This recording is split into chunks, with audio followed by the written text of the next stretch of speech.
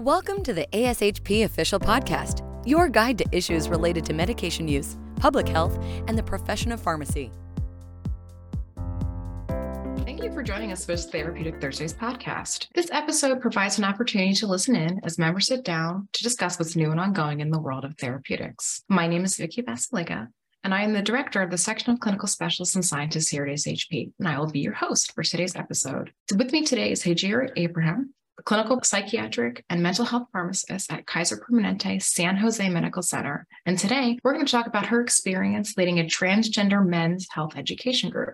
Welcome. Thank you so much, Vicky. So let's get started, and you can tell me a little bit about yourself and your current position. Yeah, so thanks again. I'm Hajira Abraham. I'm a clinical psychiatric pharmacist over at Kaiser San Jose up north in San Jose, California. Most recently, I'm also the PGY2 Psychiatric Pharmacy Residency Program Coordinator. So primarily, I practice as a clinical psychiatric pharmacist in the ambulatory care setting. I have my own patient panel. I try to treat medications, order labs, etc. Work collaboratively with our psychiatrists. And then also I precept, help teach and mentor residents and, coordinate our residency program. Yeah, just a little bit of everything. Just a little bit of everything. Yeah. Can you share with us a little bit about what your day is like and how you became involved in the care of transgender patients? So again, every day has been actually a little bit different. But primarily, I have my own panel of patients. I see adults from, 18 to 80 plus years old. So I have my own panel of patients that I follow. They usually have a primary diagnosis of either schizophrenia or bipolar, but I do manage,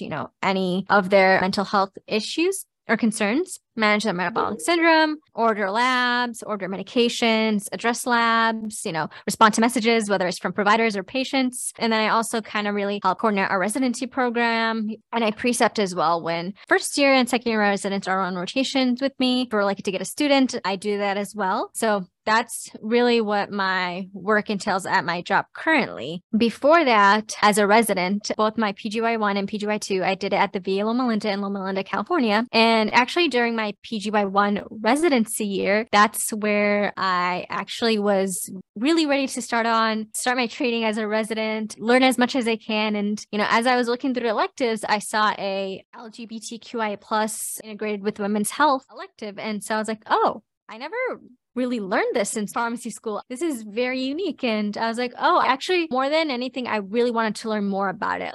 And a pharmacist is involved in it. We never really got any exposure in pharmacy school besides maybe a lecture on, some terminology that we should be aware of, but that was basically it. So I took that elective, I want to say maybe early spring of my PGY1 residency year. And I want to say that has probably been the most life-changing experience, of my residency career, actually even until today, even though I'm actually super passionate about mental health and psychiatry, and that was really the end goal, this just kind of really opened my eyes to the way I practice and the way I wanted to practice, or I foresaw myself practicing. So I got to see how the pharmacist was, involved in gender affirming care, both seeing patients on her own as well as interprofessionally collaborating with the team. I got to see both ends of the spectrum, and I actually got to be integrated into that. So with that, there was an opportunity to teach patients health education groups for transgender patients. I guess they were kind of flowing back and forth with it,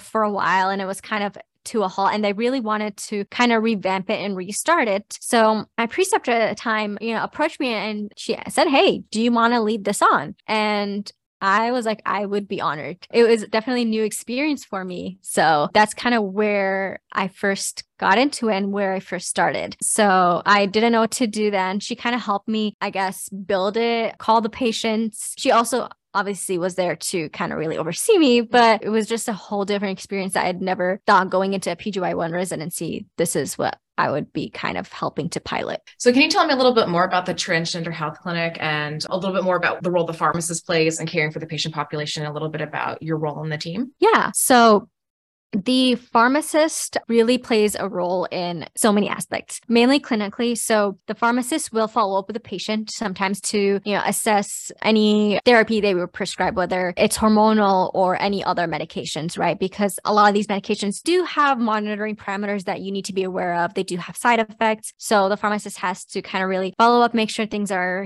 clinically, within good limits, titrate anything that needs to be titrated, taper down anything, basically what any pharmacist with any other disease state would do. But there's also kind of that aspect where the pharmacist is following up from, okay, they're kind of really checking in to see how the patient is doing. So that would be kind of like a one-on-one with the patient, right? That's just that individual appointment with the pharmacist. The pharmacist is also part of an interprofessional team where we'd actually meet all together with the patient, and it would typically include the pharmacist, an endocrinologist, maybe a primary care physician or a nurse practitioner, a nurse, a psychologist. We also had on our team a chaplain, which was actually pretty unique, but it was really interesting to see the chaplain's perspective as well. And the chaplain actually really did play a big role. And what was eye-opening for me is during school, we were integrated into interprofessionalism, but we were integrated into it more of a clinical aspect, right? We didn't really integrate a lot of the mental health aspect, some of the non-conventional aspects that actually a patient needs, right? A patient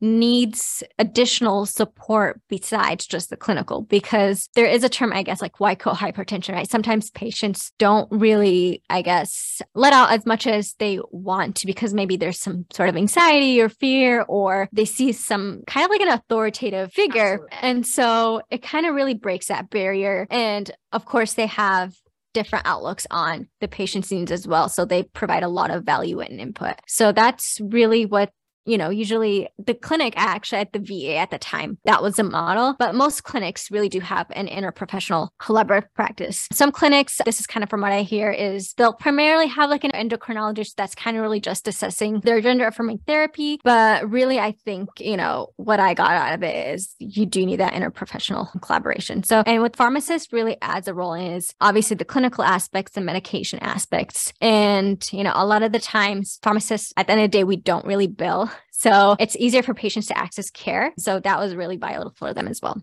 Sure. So I like that you kind of talked about how there are different patient needs. You talk about the clinical needs, you talk about their spiritual needs. Let's just dive into it a little bit more. Can you tell me a little bit more about the patient's clinical and biopsychosocial needs that you learned about in this patient population? Yeah, definitely. So I definitely learned that a lot of times with the patients, you actually do have to say it how it is, right? You do just have to come out with things from a clinical perspective and from a safety perspective. And, I'll be honest, just coming in with some of my own, I don't want to say implicit biases, but implicit thoughts or ideas of, I don't want to offend a patient. How do I tiptoe around and say, yes, I understand, you identify this gender, etc. But how do I tiptoe around? But we need to assess, you for a cervical cancer screening, right? Right. It's like you still have that anatomy and I still need to be aware of your health needs. Exactly. Mm-hmm. Exactly. And what I learned is actually once you actually come out of it from a safety perspective and a clinical perspective, hey, this is just basically a relative biological thing that we do, a protocol that we do. It has nothing to do with your identity. And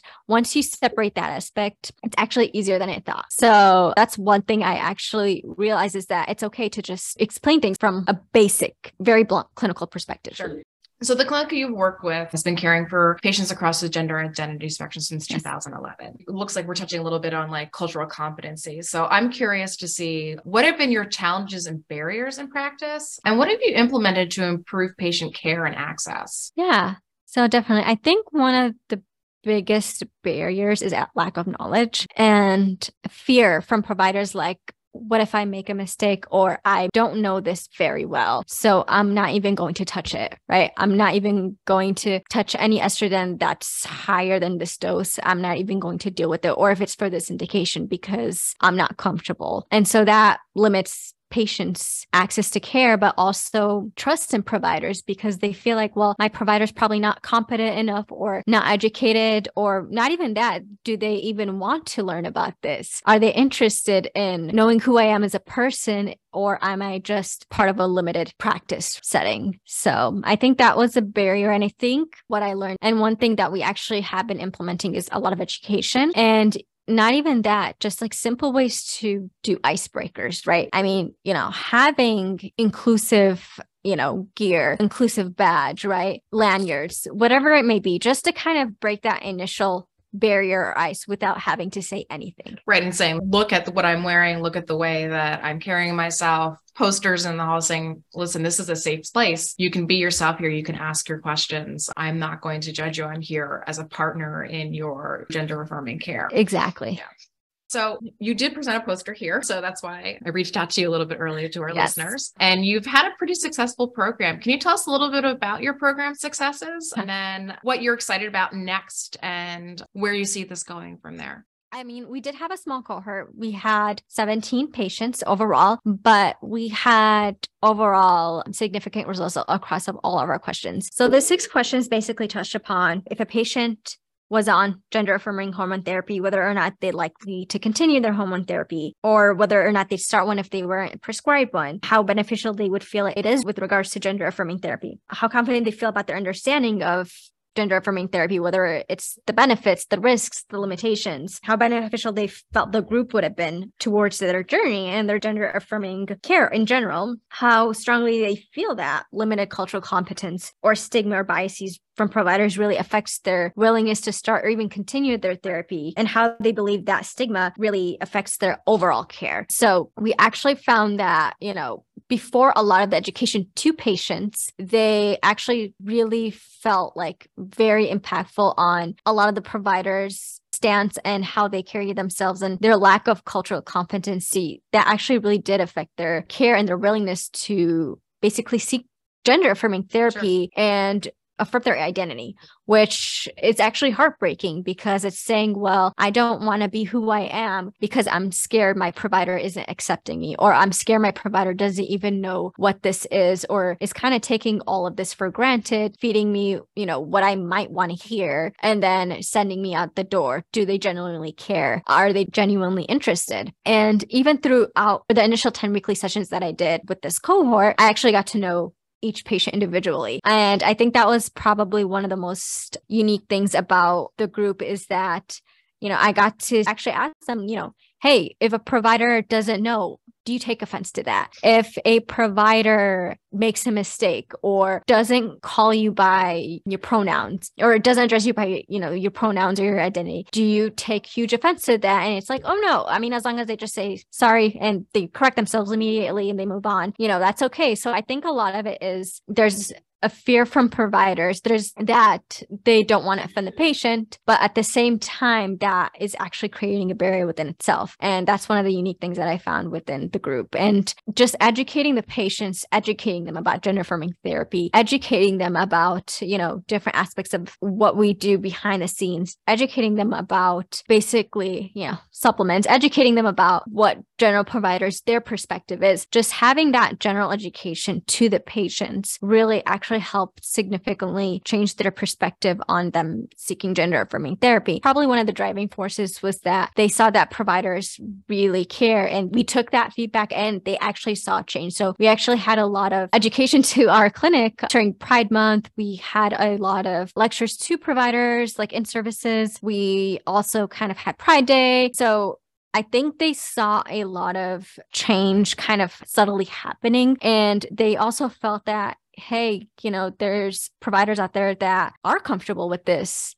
They know what they're doing. My needs and are trying to do the right thing. Exactly. By, trying to find this information out. Absolutely. Yeah. Absolutely. So we kind of talked about cultural competency. I'm curious to see, how did you cultivate a culture of safety for these patients? Because I think a lot of times one of the barriers to care and access is, like you said, it's like, well, physicians my team is going to judge me. They don't understand my needs. They don't have that competency. And then even talking about when you interviewed these patients and you brought that information back to your team, how do you make sure that your team continues to practice that cultural competency to ensure that that culture of safety remains? One of the things that was a theme on and on again is basically the main theme is normalizing everything. Right. At the end of the day, right? The patient is still a patient. They're just a human being. So just normalizing things. One of the things I've been doing is I'll introduce myself hi, my name is Dr. Abraham. My pronouns are she, her, hers. And that kind of breaks the barrier of oh, okay, well, I'm comfortable now talking, about who I am. Mm-hmm.